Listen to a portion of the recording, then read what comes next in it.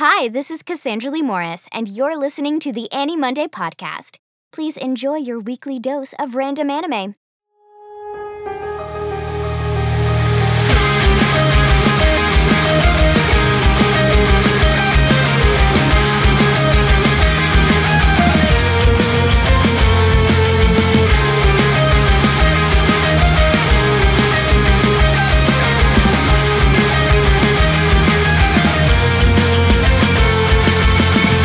Hello, and welcome to the Annie Monday podcast. My name is Colin Hemphill. And I'm Kayla Hemphill. On our show, we roll the virtual dice each week and must watch a randomly selected anime title. We have returned once again. Yes, we have. Last time we hit the random button on Crunchyroll, and we were compelled to watch a show called Big Order. Big Order was originally a manga series from 2011 to 2016. There was an OVA episode in 2015, and then finally the 10-episode anime series that we watched in 2016. And we watched the first 4 episodes of that anime series. Kayla, would you like to give us a synopsis? 10 years ago, the world was shaken when the wish of a child named Eiji caused mass destruction. For the last decade, Eiji has managed to keep his mistake a secret, but now with his identity revealed, Eiji is forced to unleash his power as an order. Eiji's desires will either lead to peace in the world or to more untold destruction. Well, there are quite a few characters in this show. Part of what we end up seeing in these first few episodes is that Eiji and his partner that we'll talk about in a second encounter this weird group of people. Yeah, I think they're called like the Dezaifu group, and they're essentially like a weird covert military organization. Group of 10. The Group of 10 for short, I guess. We don't really know much about them. They're kind of disposable at this point. We don't really have any investment in them or know much about them. So I think there's really just like 2 or 3 characters we can really kind of focus on. Obviously, Eiji is our main character, and you use the term order, which is basically a superhuman of some sort.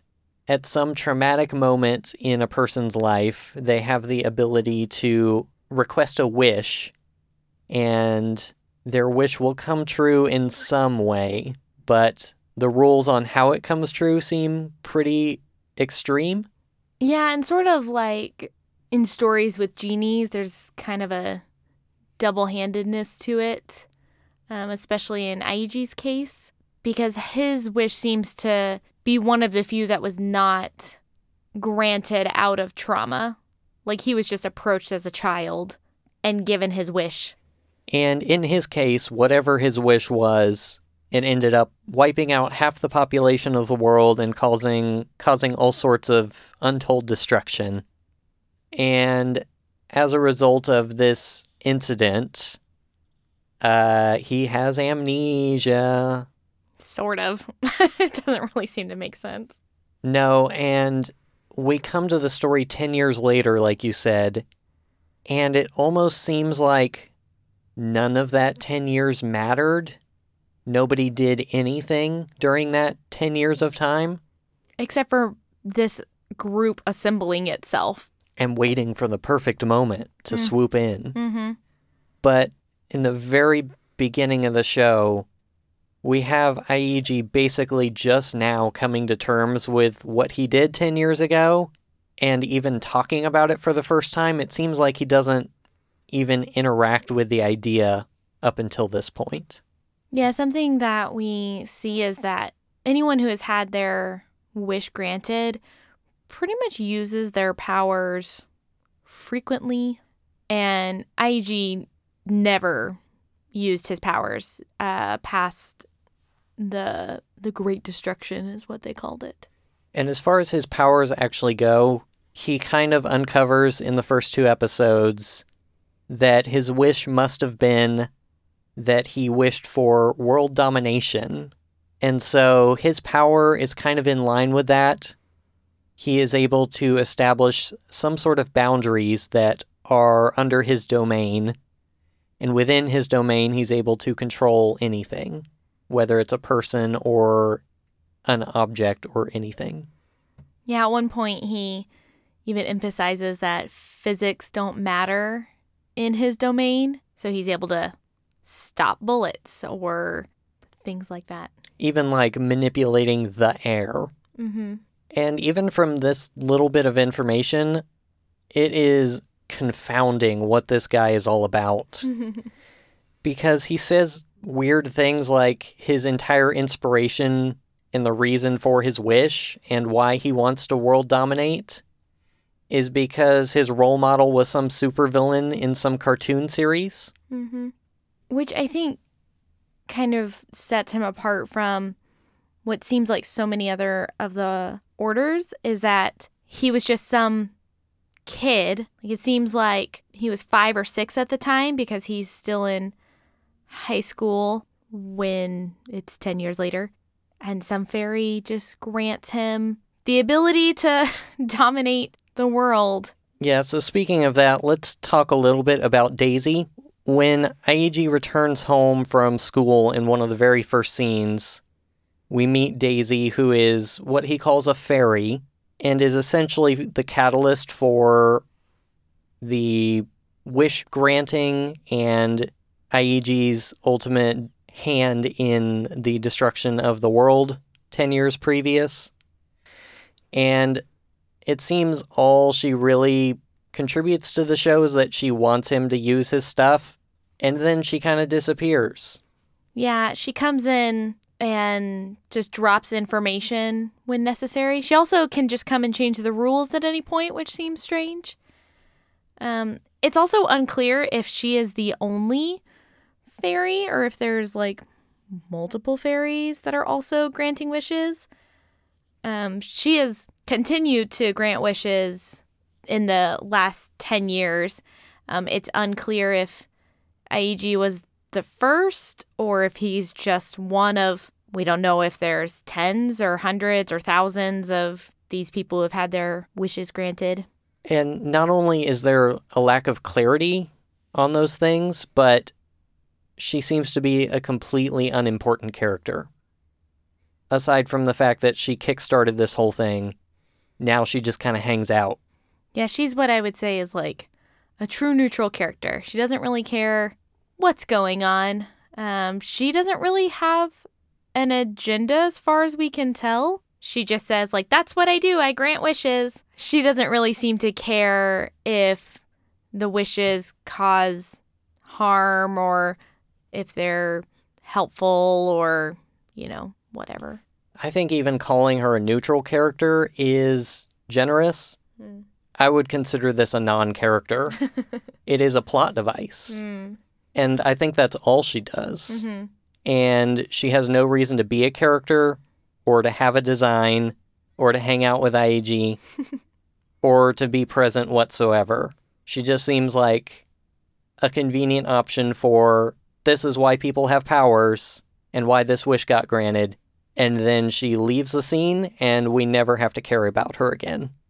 Yeah, it's unclear if they're having her there to introduce something, like to show her motivations later, or if she's, like you said, just a plot device. Because she does come back in to change the rules of the world as we understand them. Yes. Again, plot device. Anytime the director, the author, whoever is making these calls seems to just want to change their mind or ran out of ideas with what they were currently doing and wanted to try something different, throw in the plot device, change the rules, and do more boring stuff with those rules for a while. Sorry, I'm showing my hand a little bit early. Speaking of more essentially non-important characters, Eiji has a sister named Senna who... Stepsister. Yes. Important. Yes, it important for later. Who's sick, not because of Eiji, because we do see flashbacks to when they met and she was already like in a wheelchair. But her role seems to be... to make Eiji angry at everything. Yeah. Yeah, the threat of her demise is the driving force for Eiji. So if she's sick or if she's taken or whatever, then he gets upset and shows his hand. But then, like 2 episodes in, she's immediately removed. She's put in this kind of cryostasis sort of thing. Yeah. Yeah, another plot device. Because, like, they try to claim that Senna is Aiji's entire motivation for why he wants to take over the world, and he has no way of doing that until this group of 10 shows up and are like, we can put her in stasis, and then when you take over the world, we can wait until she can be fixed. Which, there's so much bad logic in the entire way that story unfolds. But it's almost like every character that's introduced and every plot device that comes up is just in service of building on top of another plot device or another character. And then immediately pushed into the background. Yes. To be brought out whenever necessary. Yep. A thing that's important to recognize about this character is the weird one-sided relationship they seem to have. Which is Senna seems to be in love with her brother. But it's okay because they're step siblings. Important. Yeah. Because it's anime. It's hard to say if she has a sibling affection. You know, she does call him brother. She will, like, think back to when they first got introduced and be like, I've always wanted a brother and I'm so excited to have a brother. But their affection, or her affection towards him, seems to be a little heavy-handed for just siblings.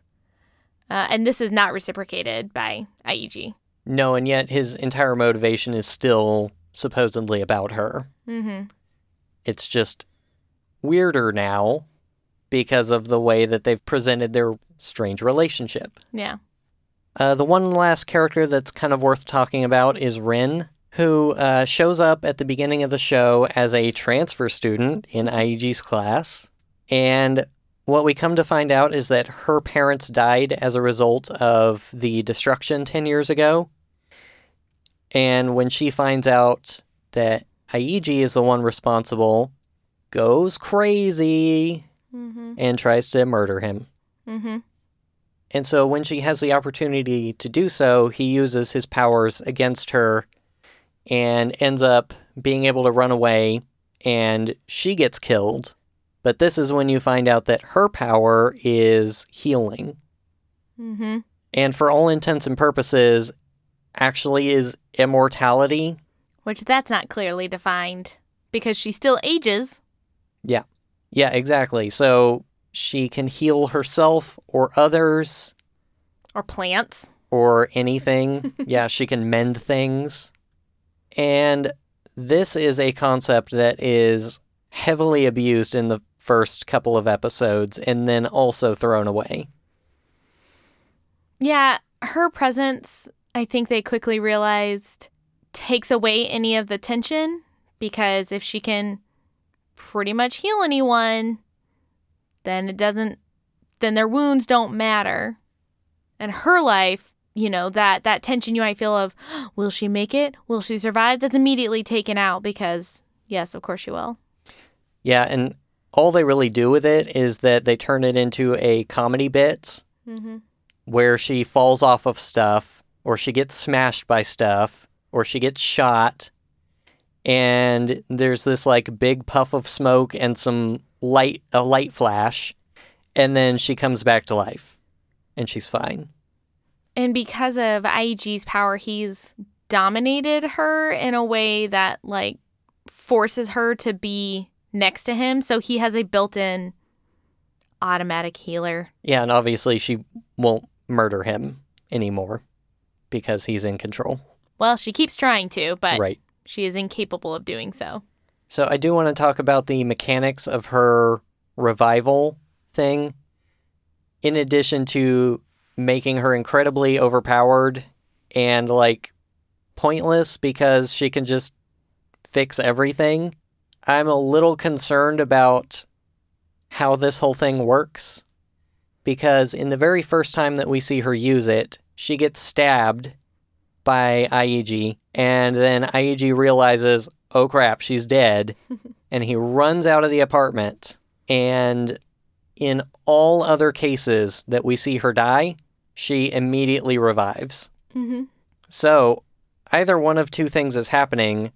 They either just got it wrong the first time, or she maintains some sort of consciousness after her body has been completely destroyed and is able to decide when she wants to reactivate. I would argue for the second one because there's another instance in which she does the exact same thing, where he's trying to have this like negotiation thing with the prime minister, because this show turns really political really fast, FYI. And he shoots her knowing that she's going to like revive herself. And he still finishes a conversation before she comes back. So worst power actually is Rin's. Because that sounds awful. One thing I did think was interesting about this character, so in the moment that she gets her wish granted, she is witnessing her parents pass away in a fire. Like they get trapped, I guess, in their like house. And she also gets trapped, and she ends up getting her wish granted in the moments that she's dying.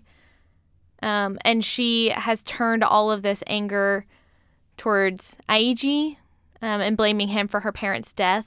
And in some ways it makes me think like she's probably just trying to appease her own guilt, because one, like not understanding her own powers, and we have seen her heal other people, so we know that she is capable of healing other people. Because her parents pass away, she's just decided like, I'm going to murder this person. And so I could see that hopefully there could be a lot of character growth with this person, which is something I would hope for. We have not approached that yet. Yeah, I wouldn't give my hopes up.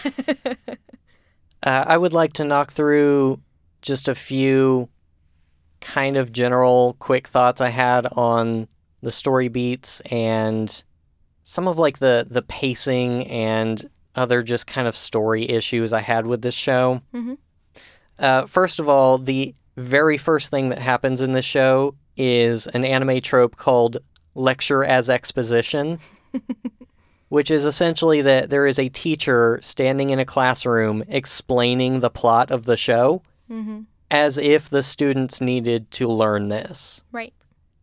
He is talking about a catastrophic event that happened 10 years ago that wiped out half of the population, and all of these students would have been alive and witness to this event. Yes, but they would have been young. There is zero way that these students need to learn this.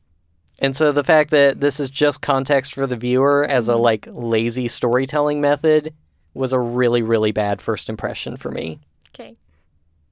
One notable example of this trope is Evangelion. Mm-hmm. But in that case, the teacher is telling the false version of the story that is like the government cover-up. Mm-hmm. And so he's giving the viewer wrong information. It is a little weird that in this first scene, it's not even that he's just teaching the kids like a history lesson of like, hey, this thing happened. It's important that you understand that it happened. But he is actually teaching his own theory, which is something he says. He's like, well, this is just what I think, so this is purely speculation. It's like, what? Yeah, don't conjecture on a history lesson. I think this first episode is really out of place with the following three that we watched. Throughout the first episode, something that we're encountering a lot is this idea that Eiji doesn't understand what his power is. That he believes his power is destruction, and Daisy is hinting that it's not. And so there's sort of this idea that if Eiji could remember what his wish really was, that there might be something redeeming about it. And the thing that's kind of frustrating is that this is immediately resolved in the first episode. And so you're kind of building up this sort of mystery of like, well, what is his power? What is this thing? If only he could remember. And then it's immediately like, oh, he remembers. Here it is. Now he's going to use his power, even though he hasn't been using it he's been deathly afraid to use it for 10 years. Yeah, and this is kind of what I was saying earlier, and is my general frustration with the show, is that every single thing I've seen is disposable, and none of it actually matters. The fact that there was this catastrophic event 10 years ago, disposable, because it's as if the characters are just now thinking about it. When Eiji has that conversation with his fairy, it's like the idea has never come up before in 10 years. Or when students are learning about it for the first time in 10 years. Or when Rin suddenly decides to go psycho-murderer after waiting for 10 years. And so the idea that there was a 10-year gap is completely irrelevant to the story. And like you said, it keeps building up these plot points and then tearing them down because they either resolve immediately or you find out it just didn't matter at all. I think for me, this first episode felt more like a prologue.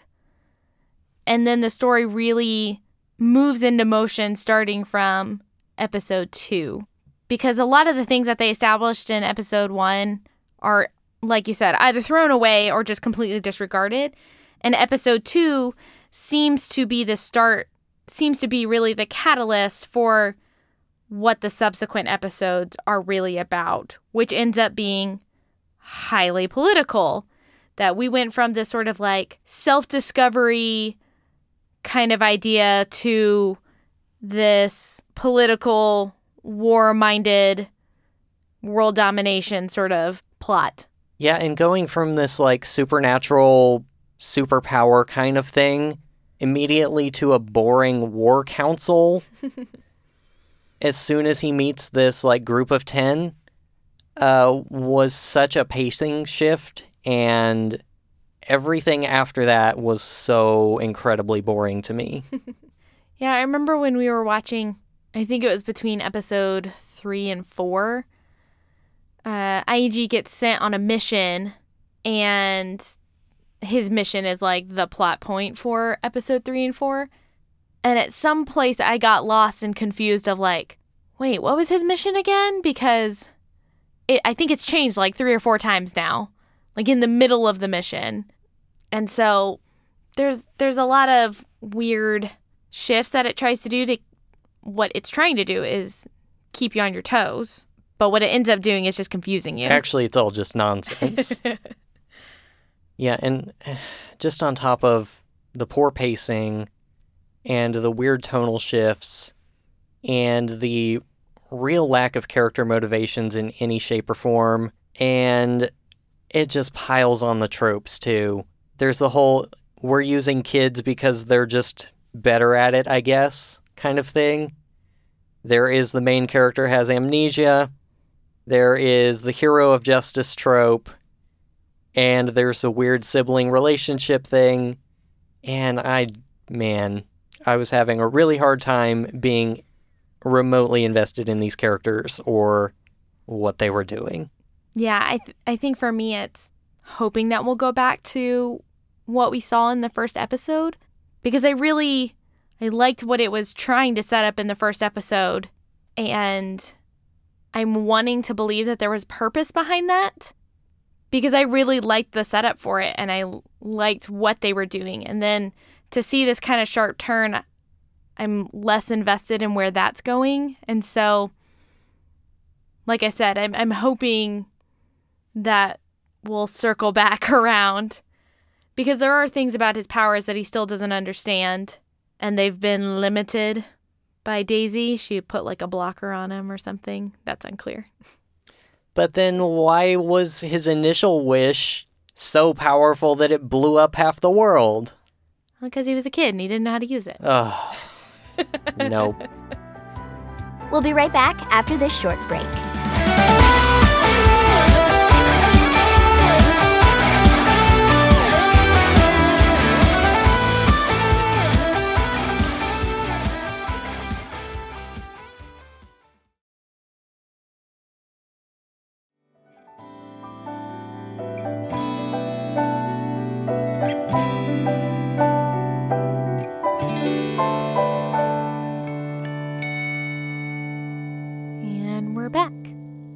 Colin, would you like to kick off our conversation about the production of the show?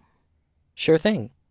The first thing I wanted to note that I didn't really bring up in the background history of Big Order is that the author of the original manga for this is Sakai Esano, who is the same guy who wrote a manga called Future Diary, which was adapted into an anime series as well. And generally that show was pretty well received and people liked it. I think it had some issues, but I also enjoyed it. And what I immediately noted about Big Order, which came, I think, a few years later, is that these character designs pretty much look like they're lifted straight from Future Diary. Rin being kind of the notable example because one of the noteworthy things about Future Diary is that it has one of the most, highest examples of a yandere character ever, which is Yuno Gasai. And Rin pretty much just looks like Yuno, except maybe, a little more military. Because, she has her hair tied back a little bit differently and is wearing some sort of uniform. And they both have pink hair. Yep, very similar hair. And even, the first time you see Rin turn, murdery is very, very Yuno. So my very early impressions of this show were, is he just going to do Future Diary again? And in some cases, yes. I think the character designs and some of the animation styles and even some of the characters themselves are kind of very similar. Something that I noticed about the reoccurring characters is that the main character has a trope that I think we see a lot, which is everyone around the main character is pretty distinct and interesting looking. So everyone in the group of 10 has a pretty distinct look. Some of them are not even human looking. But the main character looks like your regular high school kid. He has dark hair and dark eyes, and there's really nothing distinguishable about him at all. And I think what kind of bums me out is that there's nothing that changes about him either with his power. Something that all the characters have who have had their wish granted is they have what they actually call the orders. It's these personas. Yeah, but they all kind of look the same.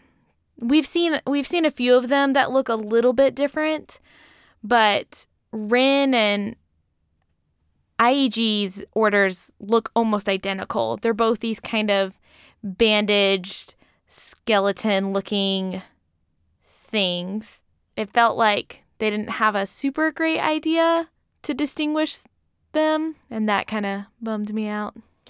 I mean, yeah, it definitely just felt like they were summoning personas, but without any of the, cool charm and interesting designs and, fanciful kind of, weird demon creatures. It's just kind of this one generic thing. And the only people who have orders that look different are the ones that we rarely get to see. So they'll have it for, one sequence.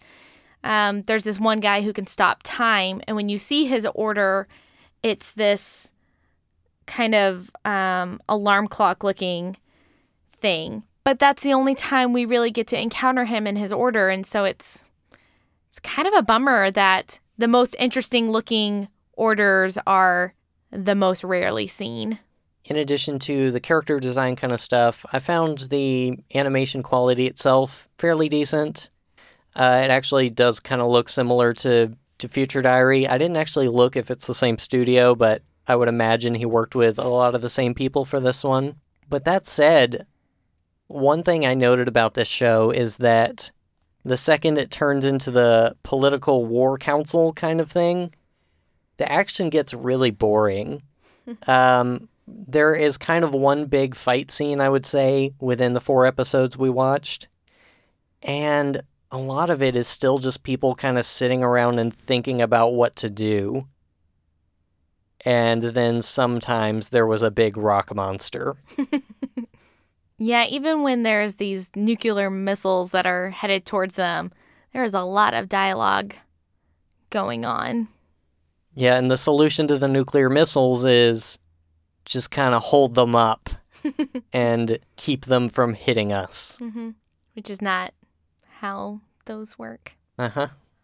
One thing that I did really like was Rin's character animation, specifically when she dies and comes back. I just really liked her character in general because they carried over the moment of her wish into when she activates her order. So when she gets her wish granted, she's trapped in a fire, and her regeneration takes the form of fire.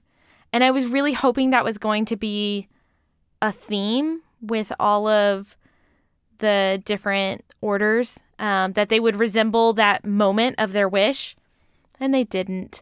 But I really love her idea because it's, even when she's healing things, there's this scene where she's healing all of these flowers, and she essentially is lighting them on fire. That's what it looks like as they're healing. And I just thought that was a really cool idea. And I feel like Rin actually was done really well. And maybe that's because she was lifted from a good character in his previous work. But I wish that had been carried through. And if that meant having less characters, like if there weren't 10 of these people that were, trying to take over the world, that they could have spent more individual time with each of their designs and how they're going to look and how they're going to feel, that it could have carried through that, that you could have seen something in the time of their wish and that would have made sense. But I really liked her animation. Yeah. Last thing I'll mention about production is the music, which I found equally baffling. This show cannot decide what kind of music it wants to use to enhance scenes and to set the tone. And I think that contributes to how wildly the tone differs and how incoherent it feels. Because none of the pieces of music themselves are bad or maybe even out of place. But going from one scene to another, when one scene is like a big rock orchestration, like what you would hear out of Kill la Kill or something, and then the next scene is like this funky pop thing that you might hear in Persona, and then there's like a weird big band swing thing, and all of those scenes kind of were the same. They're all like, we're in the war council room and we're talking about strategy, but all have completely different scores to them. And then you throw on top of that the intro music for the opening animation, which is like heavy metal. That incoherency across the music score felt really strange to me. I would even say that carries over with the outro as well, because the outro has a really different feel to it than the rest of the show. Starting in episode 2, they actually add a reoccurring outro, and it has this really spooky feel to it. Even the animation, you're seeing this weird bandage cocoon thing with all these like medical supplies, mostly like IV drip kind of looking things draped across the scene. And it has these girls singing this sort of like, it reminds me of something you would hear out of like Resident Evil, something just really like horror-esque. It felt like I was just listening to somebody's like favorite hits Spotify, as opposed to a score for a show. All right, Kayla, would you like to lead us into our discussion on general thoughts for the show? I've touched on this a little bit before, but the rules in this world are constantly changing, and I can't tell if it's done on purpose or not. It feels very clumsy. There are times when Eiji is presented as this sort of all-powerful kind of character, especially when you think of the mass world destruction that he caused with his initial wish. And then pretty immediately, Daisy puts this like blocker on him that's supposed to like help him actually access his powers so that he doesn't cause like another great destruction. And even with his powers, he has this like dominating thing. So he'll just create these commands, on people. And Rin is one of the first people that he dominates. And he sets these parameters on these new things that she has to obey. And sometimes they seem to come into play and then other times not. So one of the things is like she can't leave his dominion. They don't really explain what that means because he just sort of pops it up and down randomly. And the only way that she can not follow his commands is if she finds a way to escape his dominion. And because she can't leave it, she's randomly allowed, like she can just pop into his space. But then other times she can just totally be really far away from him. And there seem to be multiple times in the show where they set up a rule with somebody's powers and then disregard the rule. So with Cena's being in this like locked cryogenic state, it seems that the character that controls time is the one that locked her in there. And they say he can only stop time for 3 things at any given time. Does that mean he has one permanently up for her? That they don't explain it. This is what I was saying when we took the sharp left turn with the 2nd, 3rd, and 4th episode. It seemed like they had to keep changing the rules to accommodate whatever political or warlike battle thing that they're going through. And there's not a lot of consistency, and so I don't know how seriously to take any of the rules. Like, maybe it is just an ever-changing thing, and the rules keep changing because of all these other orders, and that's just what happens when all these powers interact with each other. Or if it's this really clunky kind of, we want you to believe this, but we also need other things to work because we had this really great idea for this battle. It's just hard for me to follow sometimes. Yeah, and I think it's not so much that it's hard to follow. I think that it is actually nonsense, and none of it is actually going to line up, and that the author doesn't really have any intentions with things that he sets up. He just kind of sets them up and then does whatever he wants in the space and then moves on. And so I think that leads to a lot of inconsistencies, a lot of plot holes, a lot of unused plot devices or wasted opportunities, and a lot of really shallow characters. I had mentioned before, like, the group of 10 is pretty much unnoteworthy. They're very forgettable, even though a lot of them have powers that could be interesting to play with, but we just don't see that utilized well. And I think unlike a show like My Hero Academia, where there are a lot of interesting powers and people with these powers, and the show does a good job of exploring the actual real-world consequences of that, this show just completely throws it away. Somebody can have the most ridiculous, incredible power in the world, and there's some easy way that it can be busted, or there is some weird, arbitrary limitation to it that makes sense in this one scene, or there's this incredible thing that it can do that helps in this other scene.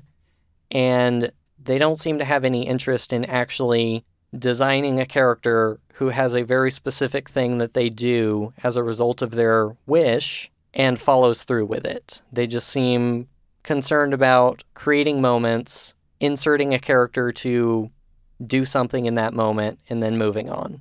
And so overall, I think the pacing is the pits, and the weird sibling incest thing is the pits, and there's random super sexualized characters that are also the pits. And overall, I was kind of not really into it. And I wonder how much of that is because I've seen Future Diary before. Because it just feels like a much, much worse kind of exploration than what he did in his previous work. And the plots aren't even, like, really that similar, but it just feels like it does a lot of the same things, but infinitely worse. Dare I ask if you want to watch more of this show?